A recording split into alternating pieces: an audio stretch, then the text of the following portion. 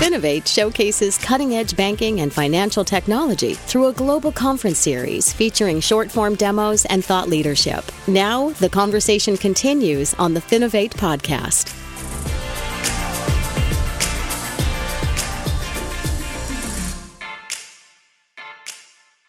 Welcome, everybody, to this episode of the Finovate podcast. Joining me today, we have Vincent Bezemer, SVP Americas at Backbase. Vincent, thanks so much for joining me today.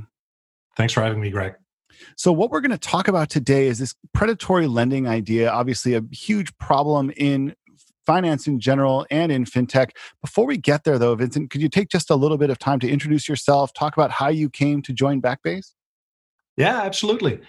Been with Backbase for about 6 years now. And pretty much my whole career, I've been really interested in customer experiences, digital in general. Had throughout my career the pleasure of working with financial institutions ranging from the largest banks in the world like Wells Fargo, American Express, AIG, Insurance Group. And when I joined Backbase, it was an opportunity to bring a new product to America with a new philosophy.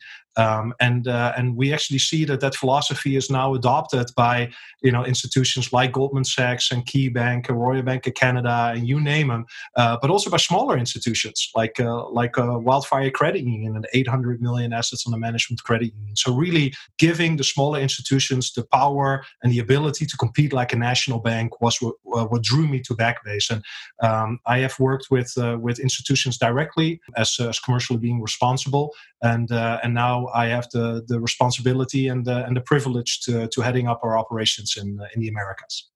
It's amazing to watch how Backbase has grown. I first saw them, I should say, back at Finovate in 2010, and watching the evolution has been quite amazing. For anybody who's interested in really learning more about what they do, I would encourage you to check out some of their demo videos from previous Finovate events, because it really is quite impressive. A couple of Best of Show winning demos in there, and recently a finalist in the customer experience category at the Finovate Awards. But what we want to talk about today is this kind of big problem of predatory lending. And I know this is something which you kind of hit from two sides. There's sort of the professional side and a personal side.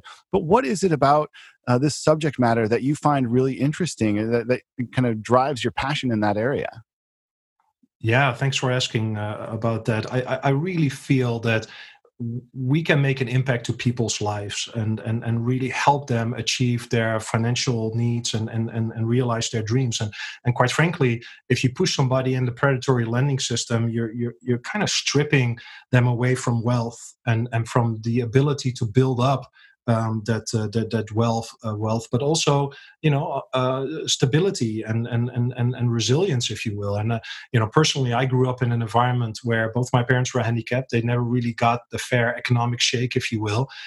So we were living paycheck by paycheck. And if one thing happens, you're forced into the predatory lending system. And if one thing that you have to pay back, like a washing machine that breaks down or something like that, you can dig yourself out of that. But if you see that people are in like a second or a third calamity, that's really where it starts to become really tricky and really hard to dig yourself out of that hole. And do realize that there are institutions out there, predatory lenders, that charge as much as 750% APR. Right? And that's obviously where we feel that we have a responsibility from an innovation perspective. The Backbase platform is built to innovate, that we can actually help financial institutions with that innovation and help financial institutions at the end of the day to take their responsibility and help consumers not stepping into this predatory lending trap. And it's so easy to see how it can happen, especially in a situation right now where so many people in America and elsewhere really have very little in savings, very little safety net. And one piece of bad luck, as you say, maybe you can recover from that, but 2 or 3 pieces of bad luck, and all of a sudden you're in this downward spiral, and it's impossible to dig yourself back out of it. And all of a sudden, all your wealth is gone, your future credit is gone, and it can really be really long-lasting penalties for something which is so easy to fall into. Now, one of the things that I think is really interesting here, because we've seen people using technology in the fintech space to really help people lend in a responsible way, to engage in looking at what customers really need. We've also seen people using technology to make it even easier to fall into this web, to go down this spiral with microloans at crazy interest rates available at the push of a button. And so in the period of 5 minutes, you can open a loan and all of a sudden you're caught in this web. Now, I think this is one of the really difficult things about fintech as an industry, is that it kind of enables both sides. What are your thoughts on how fintech has shaped the lending industry, both on the good and bad side? Yeah, I think fintech has showed us like how can you effectively take data and blend that into an experience, a human-centered design, if you will, that is able to compete on convenience. We saw that in the high-profit products like mortgages and credit cards and student loans refinancing, and that's really where those fintechs have kind of paved the way to actually kind of show us what the recipes are. But obviously, that same technology can also be used by the predatory lenders to kind of compete on convenience, if you will. Like, how can you, to your point, Greg, very quickly engage in a loan? It was most of the time a matter of minutes. What is the proximity of these type of stores, if you will, to where you are? And I think that is what the predatory lending system is kind of betting on. And what they're also betting on really is that there is a group of people that are systematically either underbanked or maybe just intimidated or even scared to go to banks, right? I think, there is not a CIO or a chief experience officer of a community bank or a credit union that I talk to that feels that they are providing value to their communities. But sometimes it's harder for bankers to realize that people can just sometimes be intimidated to go into the branch. And just imagine, like 50 years ago, you put on your best Sunday clothes for your appointment with your banker to convince them to give you a loan to either bridge a bad year on the farm, or maybe you have the farm grow or get a house. And for a lot of people, it's still that daunting to actually ask for help of their local financial institutions. And again, the proximity and the convenience that these predatory lenders are offering is sometimes too good to pass up. Absolutely, it is. I mean, it's fun to think about in the olden days when you would have to go dress up and go to a bank. Obviously, that's not how most people do it, but there is still this feeling of kind of being judged as a person. When you go to engage in the credit process, there is a system that is kind of running the ruler over you, saying, are you worthy of this? And that is a daunting system, and it does inhibit people from coming and getting help and getting the products that they need.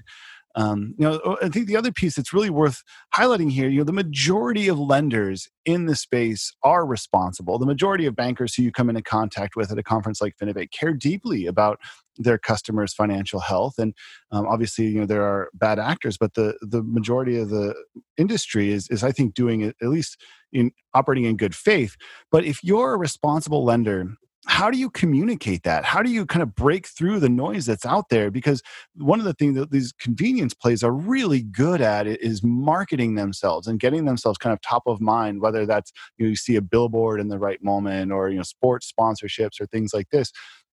How do you, as a responsible lender, kind of break through this noise so that people who do engage with you have that confidence? Yeah, Greg, I definitely want to echo what you're saying there, right? I have not come across a banker that doesn't want to be there for their community, right? So everybody has this intent, and there's quite a big percentage that succeed in being the responsible lender in their community.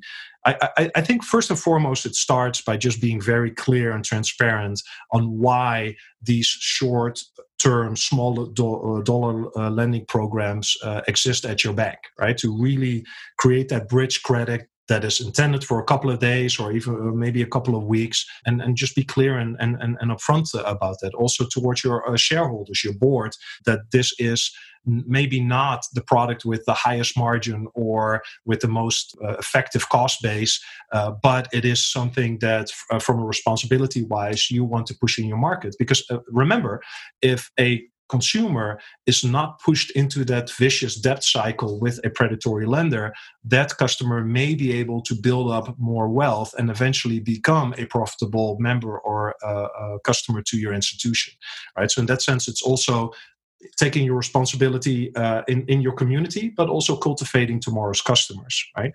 At the end of the day, I think if I were on the side of the bank and really had to contemplate if and how to do this, I would first and foremost start with the experience, really start outside in. Like, what do my customers need from a credit perspective? You cannot even assume that, for instance, a credit card or a small dollar loan are the right products for that person, right? So I would say, from an experience perspective, ask while you engage for the key data points that you need: the amount of dollars, how long that loan needs to last. Maybe based on some KYC that you're able to do to really, in a generic type of experience, then branch off to the products that you would be suggesting for that person. Because for some people, it could actually be that a credit card is the right solution. For other people, it might be a personal loan. And for the people that really need to, it could be a short-term, low-dollar loan. So I would say almost like a wizard style of dialogue that gets people to the right product. And there, in that sequence, you can also build in your own risk appetite, and that could maybe change 1 month to the other. So thinking in the terms of like a platform that can power you there and allow you to set those parameters is going to be crucial in really bringing this to market. Well, you're talking to someone from Backbase when they mention customer experience at every question. So you didn't disappoint there, Vincent. I appreciate that. But it is true that this is, I think, one of the things that Backbase has done really well is provide this platform with this kind of customer-centric view.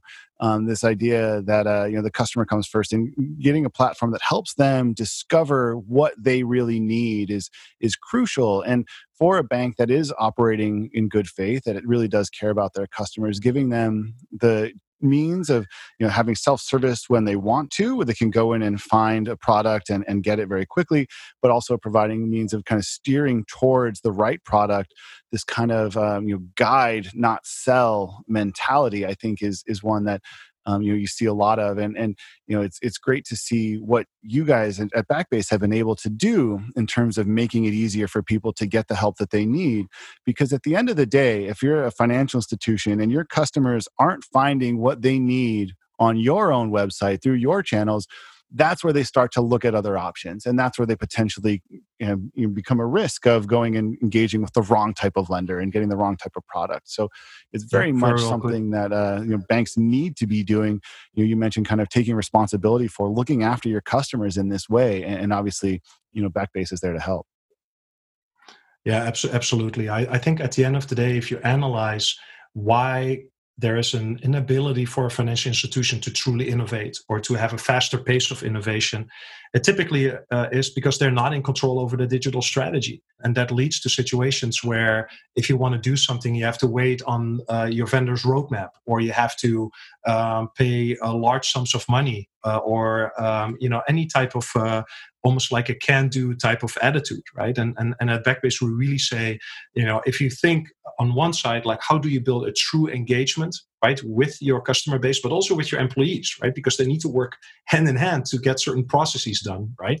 And then having a platform notion that allows you, if you're a smaller institution, it really allows you to compete like a national bank. And if you're a larger institution, that you can really say, okay, I have this industrialized platform, this set of non-functionals that allow me to get faster to market with whatever I want to create. Now you can start innovating on your own. And now you're working from a customer-first perspective, a can-do mentality, and really optimize your digital footprints. And obviously with that, you can differentiate and by innovation and for instance engage in some of these things like fighting predatory lending in your community, because you do need technology for that. Yeah, absolutely. So that about does it for our time today. Again, if you haven't already, I would encourage you to go check out some of the Backbase demo videos from previous events. You can find them all at finovate.com. Vincent, it's been an absolute pleasure chatting with you. Good work so far, and thank you for highlighting this issue for us. It's something that will likely continue to be around for quite a while, but there are ways that we can combat it through the use of good technology, through the use of prioritizing customer needs, and obviously creating a platform that enables banks to really be successful at the work that the majority of them really want to do, which is obviously help people out. So thanks very much for spending your time with me today. Yeah, absolutely. And even if you're listening to this, even if you don't have a project per se, but you just want to be a little bit more informed, we always love to talk. Excellent. The Finovate podcast is produced by Informa Connect in association with Provoke.fm Media. Check out Finovate.com for information on Finovate's upcoming shows and to learn how you can get involved. The discount code Finovate Podcast will save you 20% on tickets to all of our events. And you can email us at info@finovate.com for information on sponsoring, speaking, or demoing. Thanks for listening.